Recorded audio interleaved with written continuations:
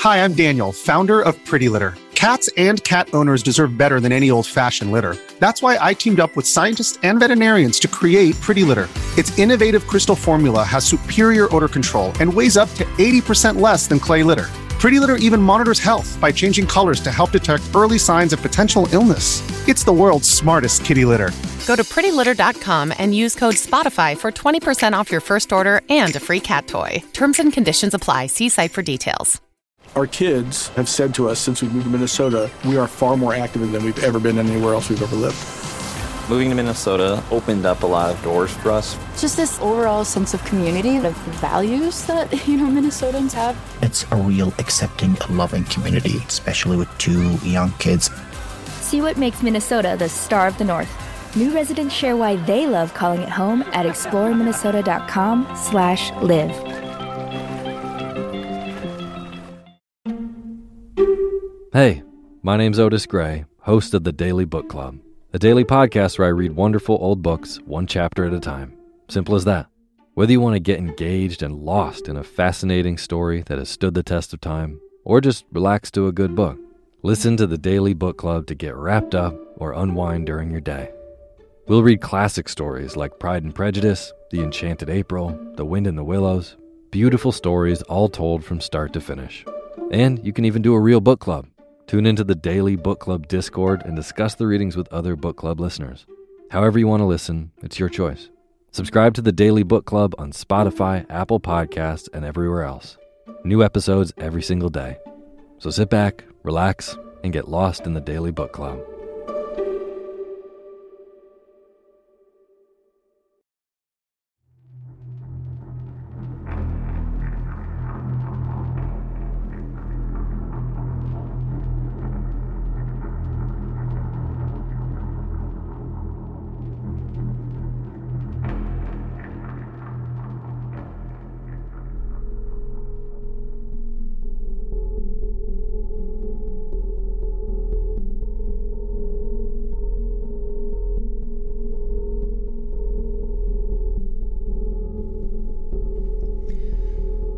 Welcome to Human Monsters. When the world shut down during the pandemic as COVID reared its ugly head and lockdowns began, logic abandoned ship for many people for a while. It was like suddenly they could recall every doomsday movie they'd ever seen, and for a brief moment in time, they thought that it might just be Armageddon, and thereby Armageddon as they knew it. Thank goodness common sense prevailed, but following the breaking news on people's phones, I realized what a tremendous effect this sudden change of reality must have had on those already battling mental illness or other emotional and psychological challenges. What I am going to tell you is, in my view, the story that stuck out the most as an example of how people were affected by the pandemic and all the changes it brought about. Now that people are being vaccinated and life is returning to normal, I feel more comfortable with the story I'm about to tell you. So, pack your imaginary travel bag and don't forget to dress warm because today we're going to Canada.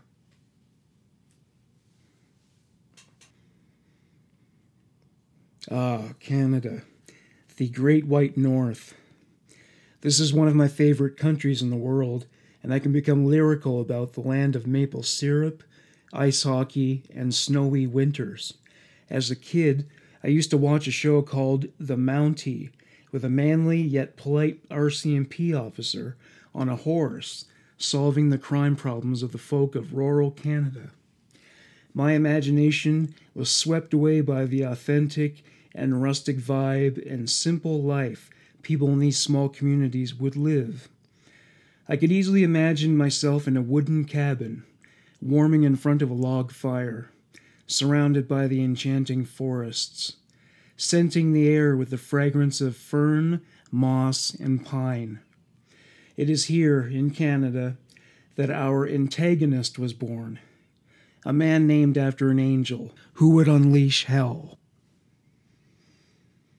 On the 5th of July, 1968, Paul Wortman and his wife welcomed their son, Gabriel, into the world.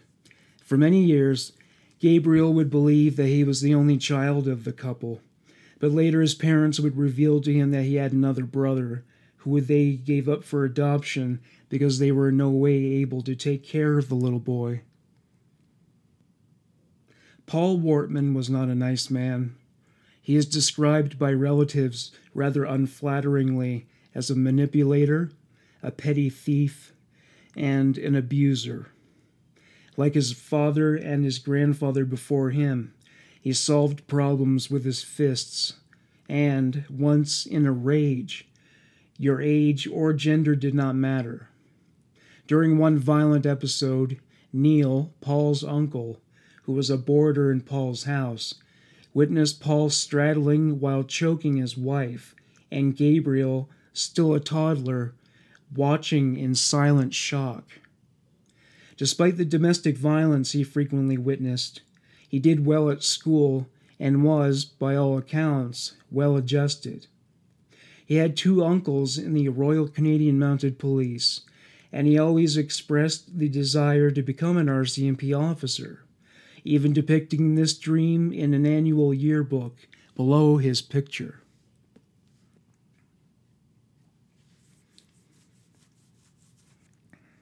For whatever reason, Gabriel Wortman did not become an RCMP officer. He first became a mortician, and later a denturist. He had a successful business, owning 2 practices in Halifax and Dartmouth. His clients described him and his partner, Lisa Banfield, as kind, gentle people, often joking with each other. On the surface, they looked like just another couple who lived and worked together and seemed content with life. But this could not be further from the truth. Gabriel had a dark side. He was a proverbial wolf in sheep's clothing. Those who knew the denturist well knew his ugly side and saw the snarl and felt his claws. Business partners would often complain that he did them in with deals. He was described as ruthless, shrewd, and an alcoholic who could not control his temper. In 2010, Gabriel arranged a reunion between him and his adopted brother at the summer home he owned at Portapique. The event, which was supposed to bring the family closer together, ended in a vicious fight between Gabriel and his father about a property dispute.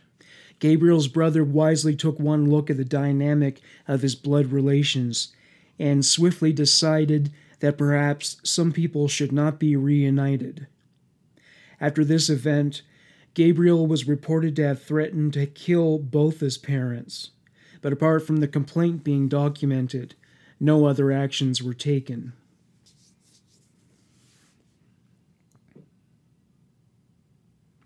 Wortman's one and only run-in with the law came in 2002, when he and an accomplice beat a 15-year-old boy unconscious for standing too close to his denturist practice. The attack was completely unprovoked, and the boy would testify that both men reeked of alcohol. He was sentenced to 9 months on probation and was ordered to attend anger management classes. He was also prohibited from having any firearms or ammunition. His arsenal, to say the least, was incredibly impressive. Some firearms had even been smuggled to him from America after being purchased at gun shows.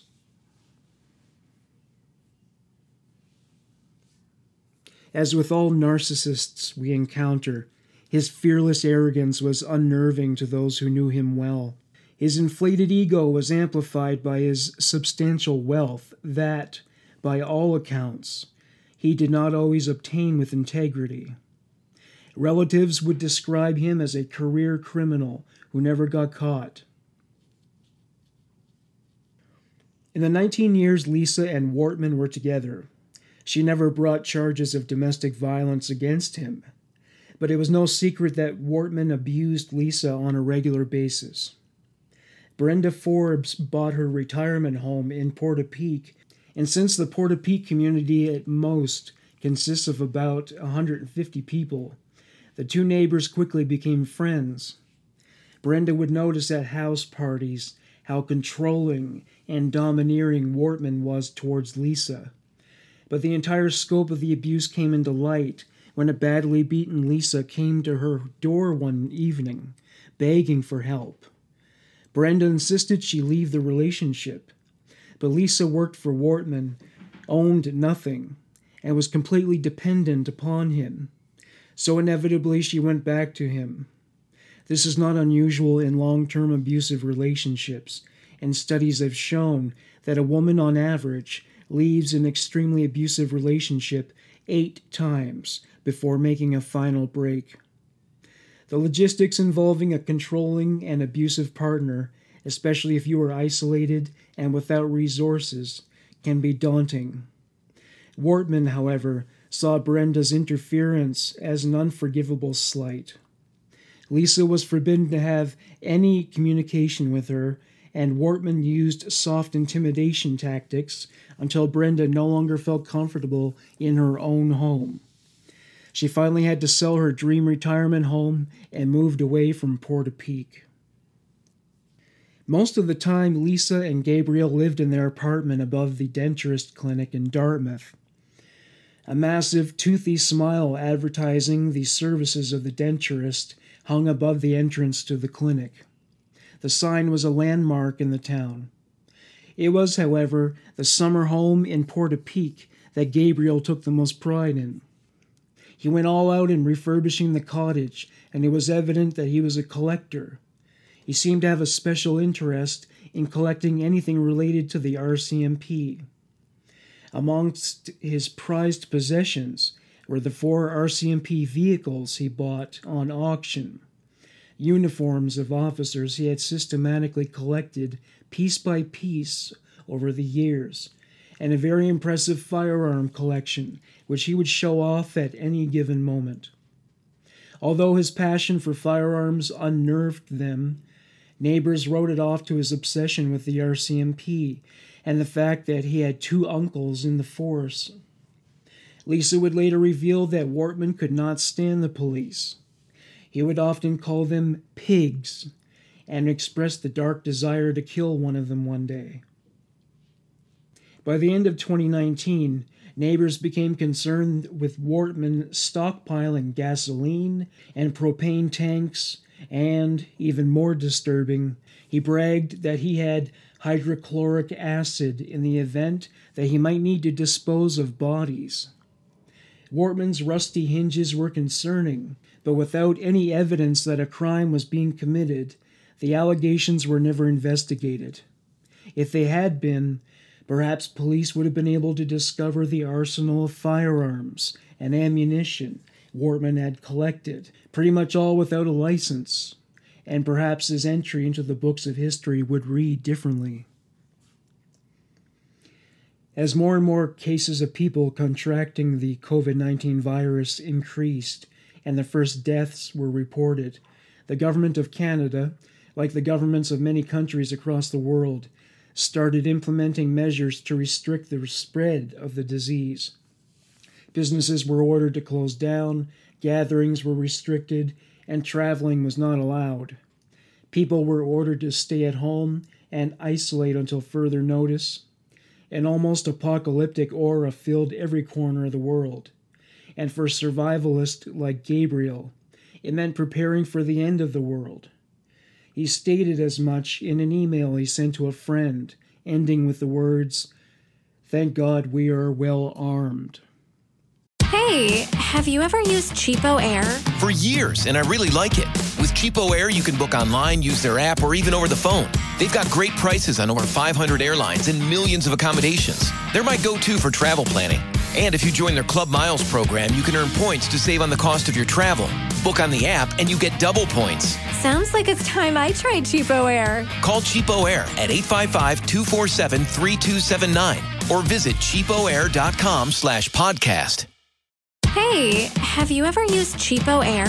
For years, and I really like it.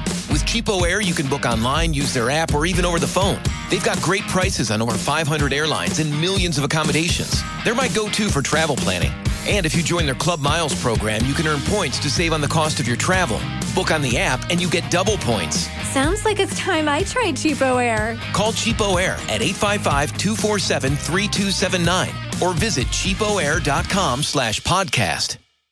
Hey, have you ever used Cheapo Air? For years, and I really like it. With Cheapo Air, you can book online, use their app, or even over the phone. They've got great prices on over 500 airlines and millions of accommodations. They're my go-to for travel planning. And if you join their Club Miles program, you can earn points to save on the cost of your travel. Book on the app and you get double points. Sounds like it's time I tried Cheapo Air. Call Cheapo Air at 855-247-3279 or visit cheapoair.com/podcast. It would also emerge that he was concerned with the loss of income his clinics would have to endure while closed. While his assets estimated in the millions, it seemed a loss of income should be the least of his concerns. His paranoia increased, and during March 2020, he withdrew almost $500,000 from his bank, which he buried in the fire pit at his home in Portapique. Still, the residents of Portapique viewed the denturist as nothing more than an eccentric and often difficult neighbor.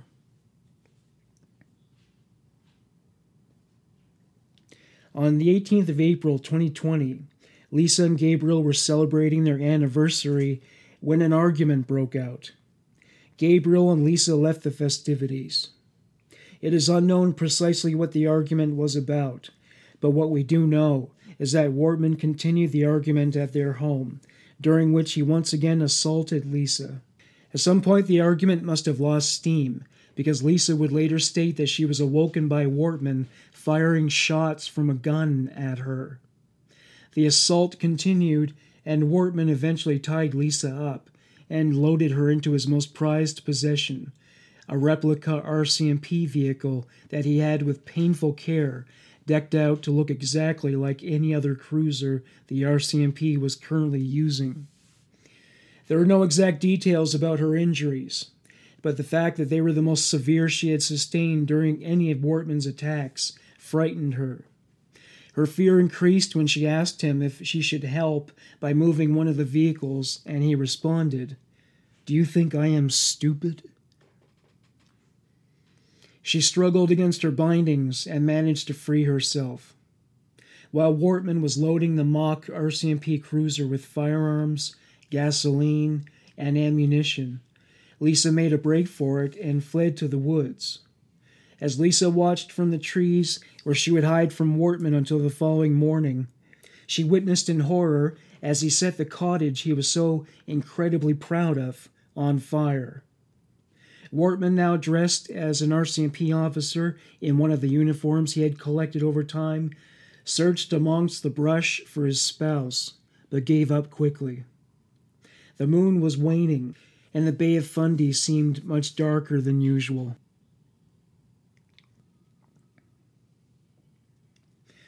Capone had his goons dressed as policemen to execute the St. Valentine's Massacre in 1929. It was 10 p.m., and the Nova Scotia nightmare had just begun.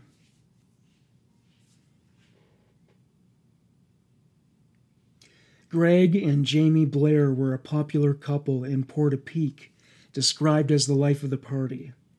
Both worked at a gas company nearby, which had closed temporarily due to the pandemic. Witnesses would later tell that Greg and Jamie were part of the gathering earlier in the evening, and that Wortman attacked the couple, perhaps because they might have been hiding Lisa from him. Greg was Wortman's first victim.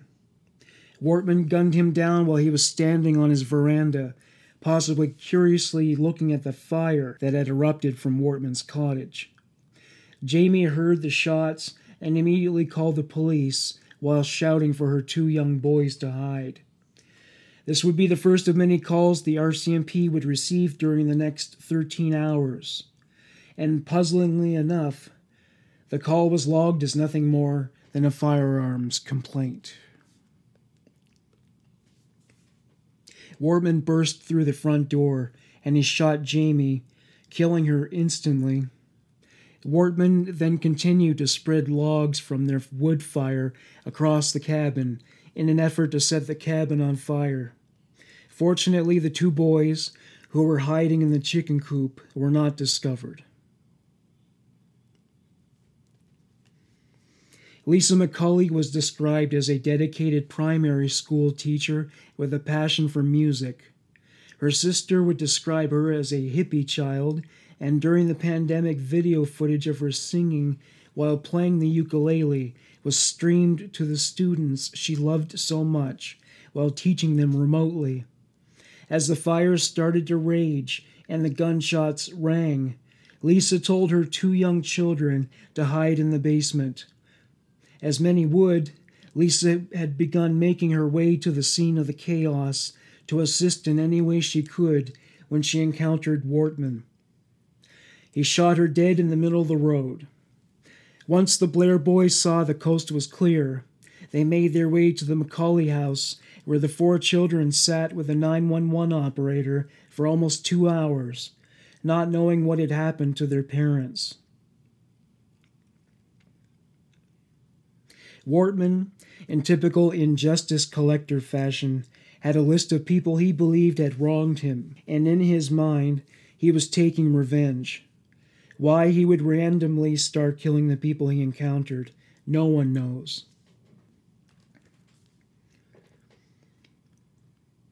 Conflict with Wortman seems to be a running theme in all Wortman's interactions. From what we can gather, Wortman tried to buy Aaron Tuck's cottage a couple of years previously. Wortman tried to do him in.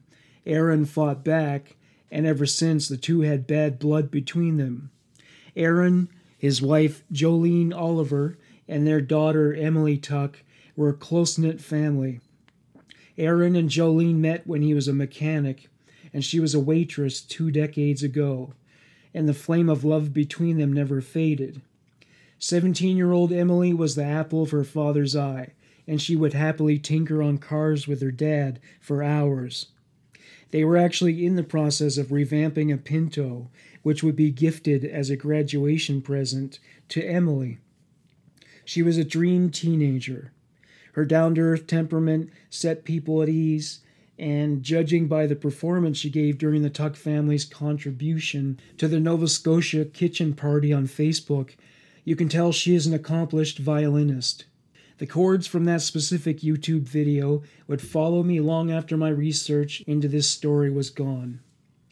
The family was unprepared for the attack, and Aaron, Jolene, and Emily were gunned down in their home.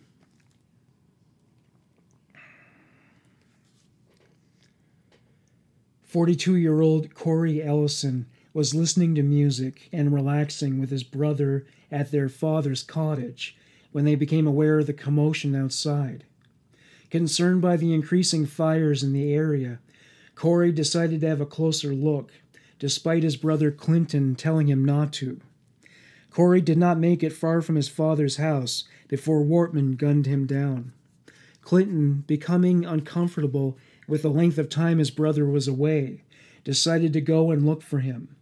His shock at finding the body of his brother on the side of the road was quickly replaced with panic as he realized that the gunman who killed his brother was bobbing his flashlight across the terrain, evidently looking for more victims. Like Lisa, Clinton looked to the forest for protection and would later tell police of the terrifying experience, waiting for 2 hours in the icy cold while a madman was hunting people as if they were prey.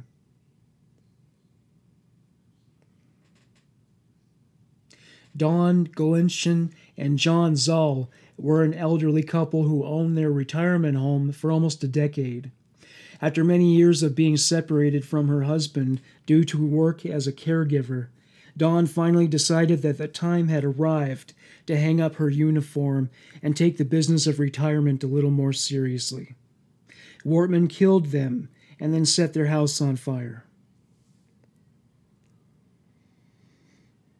He then moved to the home of the elderly couple Joy and Peter Bond, committing 2 more homicides.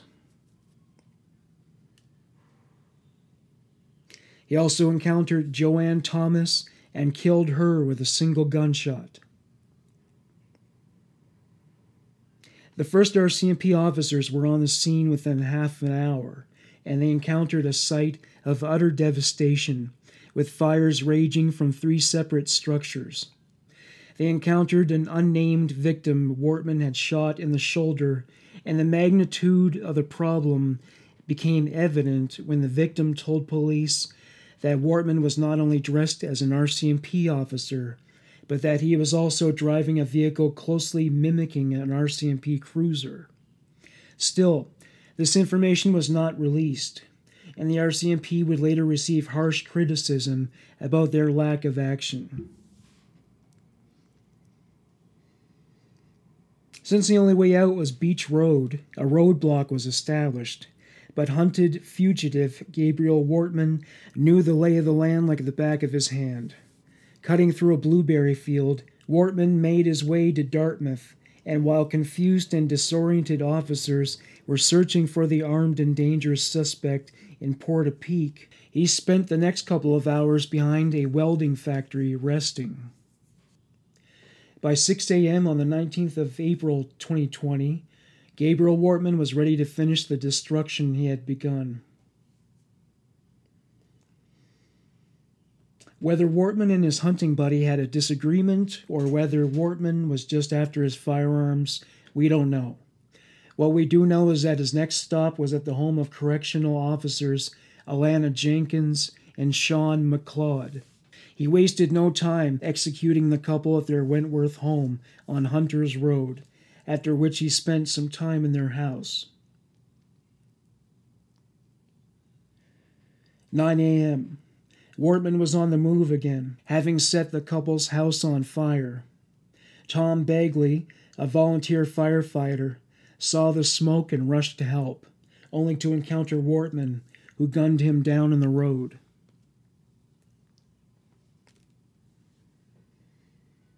No one expected a madman armed to the teeth and dressed as a police officer would be roaming the streets of Nova Scotia.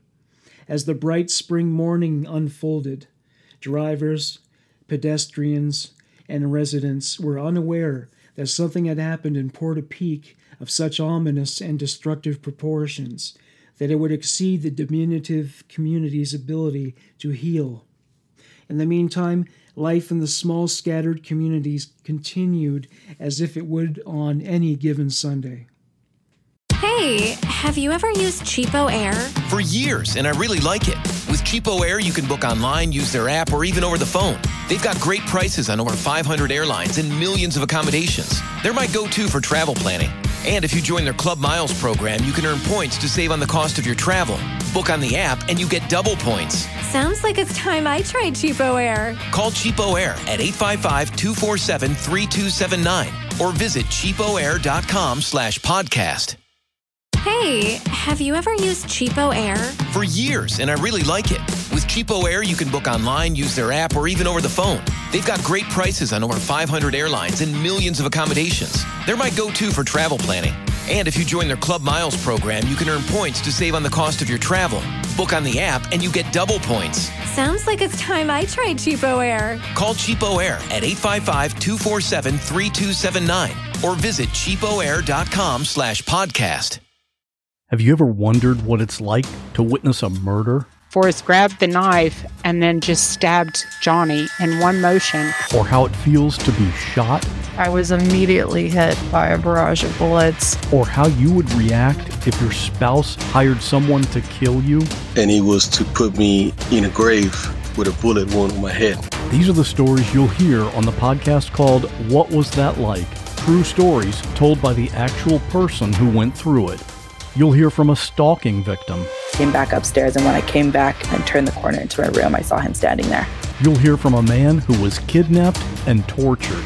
I would do anything, say anything, to simply get away. And you'll hear actual 911 calls. Take a deep breath. Oh my God! Take a deep breath. Oh my God! Take a deep breath. Oh my God! Real people in unreal situations. Search for What Was That Like on any podcast app or at whatwasthatlike.com. 64-year-old Lillian Hisloff was taking her usual Sunday morning walk when she crossed paths with Wortman. Like the others, he fatally wounded her and left her to die at the side of the road. Next, he shot and killed a Victoria Order of Nurses member, Heather O'Brien, on her way to visit the first of her 8 children, the way she always had on her days off. 33-year-old Christine Beaton would suffer the same fate as she made her way to work that morning. This young mother was pregnant at the time she was murdered. Officer Chad Morrison, an 11-year veteran of the RCMP, had arranged to meet Officer Heidi Stevenson, a 20-year RCMP veteran, along Route 2. Officer Morrison saw what he presumed was Officer Stevenson's vehicle, but by the time he realized he had been ambushed, he had sustained 2 gunshots. He was, however, one of the fortunate ones, and he was able to drive himself to safety. Officer Heidi Stevenson was not as fortunate. Her cruiser collided with that of Wortman, and she was killed in the ensuing gun battle. Oblivious to the anarchy taking place in this area, father of 3, Joey Weber, was driving along Route 2 when he came across the scene where Officer Stevenson had met her demise. He must have mistaken Wortman for the real deal, since no warning had been issued that the suspect was impersonating a police officer. He stopped when Wortman ordered him to. Wortman put the young father in the back of his mock police cruiser, shot him, and proceeded to set both cars on fire. He then stole Joey's silver SUV and was presumably on his way to Halifax. At one stage, he tried to gain entry to a house of a couple he knew, but they had by then heard about the rampage and just pretended in fearful silence not to be at home. He even pretended to be one of the RCMP officers by shouting, "Gabriel Wortman, come out with your hands in the air." Thankfully, the couple did not fall for the ruse and notified the authorities of where Wortman was. Single mom Gina Golay was, however, not as lucky. She was also a denturist, but it is unclear what, apart from their occupation, could connect them. This survivor of cancer twice would be the last of Wortman's victims. Wortman stole her Mazda 3, but at the truck stop at Enfield, he realized he needed to put gas in the vehicle. Quite by accident, 2 RCMP officers pulled in at about the same time. They immediately recognized him, and a gunfight ensued, during which Gabriel Wortman was shot and killed, ending the worst spree killing in the history of Canada thus far.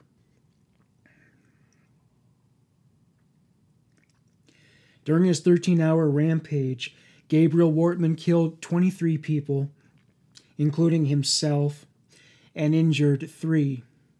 5 separate structural fires were reported, and investigators had 16 different crime scenes to process.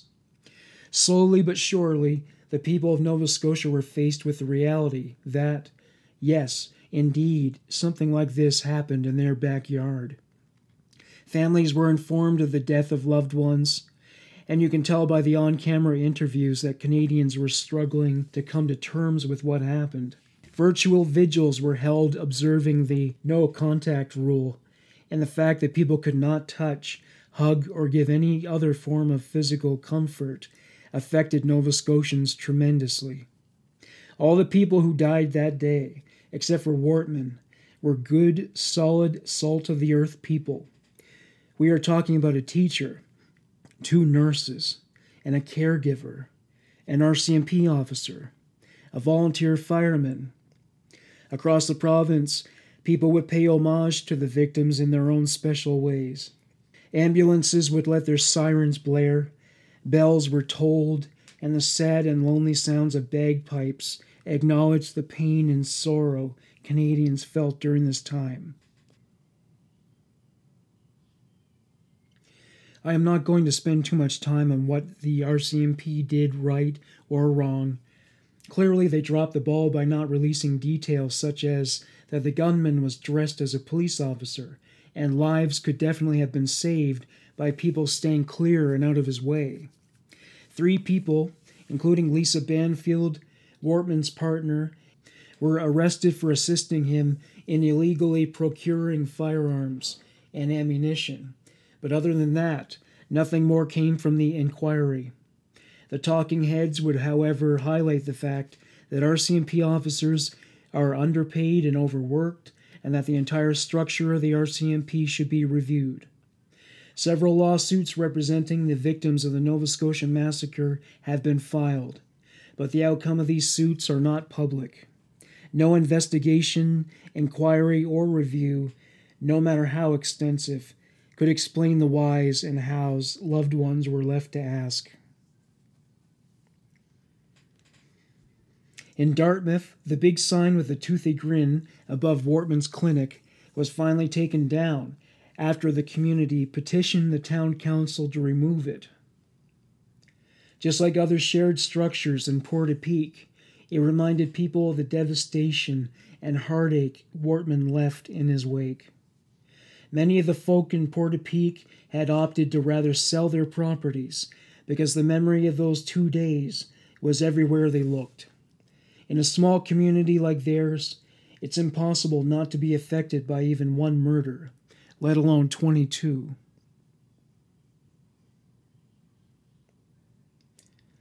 A psychological autopsy of Wortman was conducted, and he was identified as a typical and classic injustice collector. He fit the profile of a middle-aged man with anger issues and a list of small and large grievances that he had accumulated over the years. It was obvious that he had planned the attacks, and the trigger more than likely was the argument he had with Lisa. Lisa would later tell police that the COVID-19 pandemic played a role in the unraveling of his already fractured mind. If you are anything like me, you can handle anything done to a human being, but the moment you hurt an animal, I lose my mind. I have some good news to end this episode on. Though Wortman had shot the Blair family's dog as well as Gina Goulet's dog, named Ginger, a veterinarian managed to save the lives of both dogs, and Ginger now lives with Gina's daughter. The 2 orphan Blair boys were reunited with their furry friend.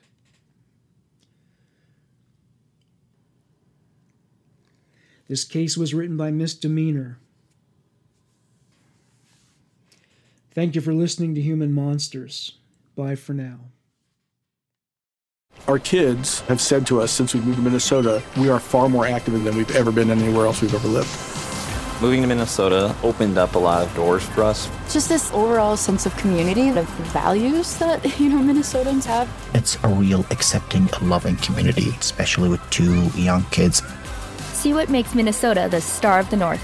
New residents share why they love calling it home at exploreminnesota.com/live. Our kids have said to us since we moved to Minnesota, we are far more active than we've ever been anywhere else we've ever lived. Moving to Minnesota opened up a lot of doors for us. Just this overall sense of community, of values that, Minnesotans have. It's a real accepting, loving community, especially with 2 young kids. See what makes Minnesota the star of the North. New residents share why they love calling it home at exploreminnesota.com/live.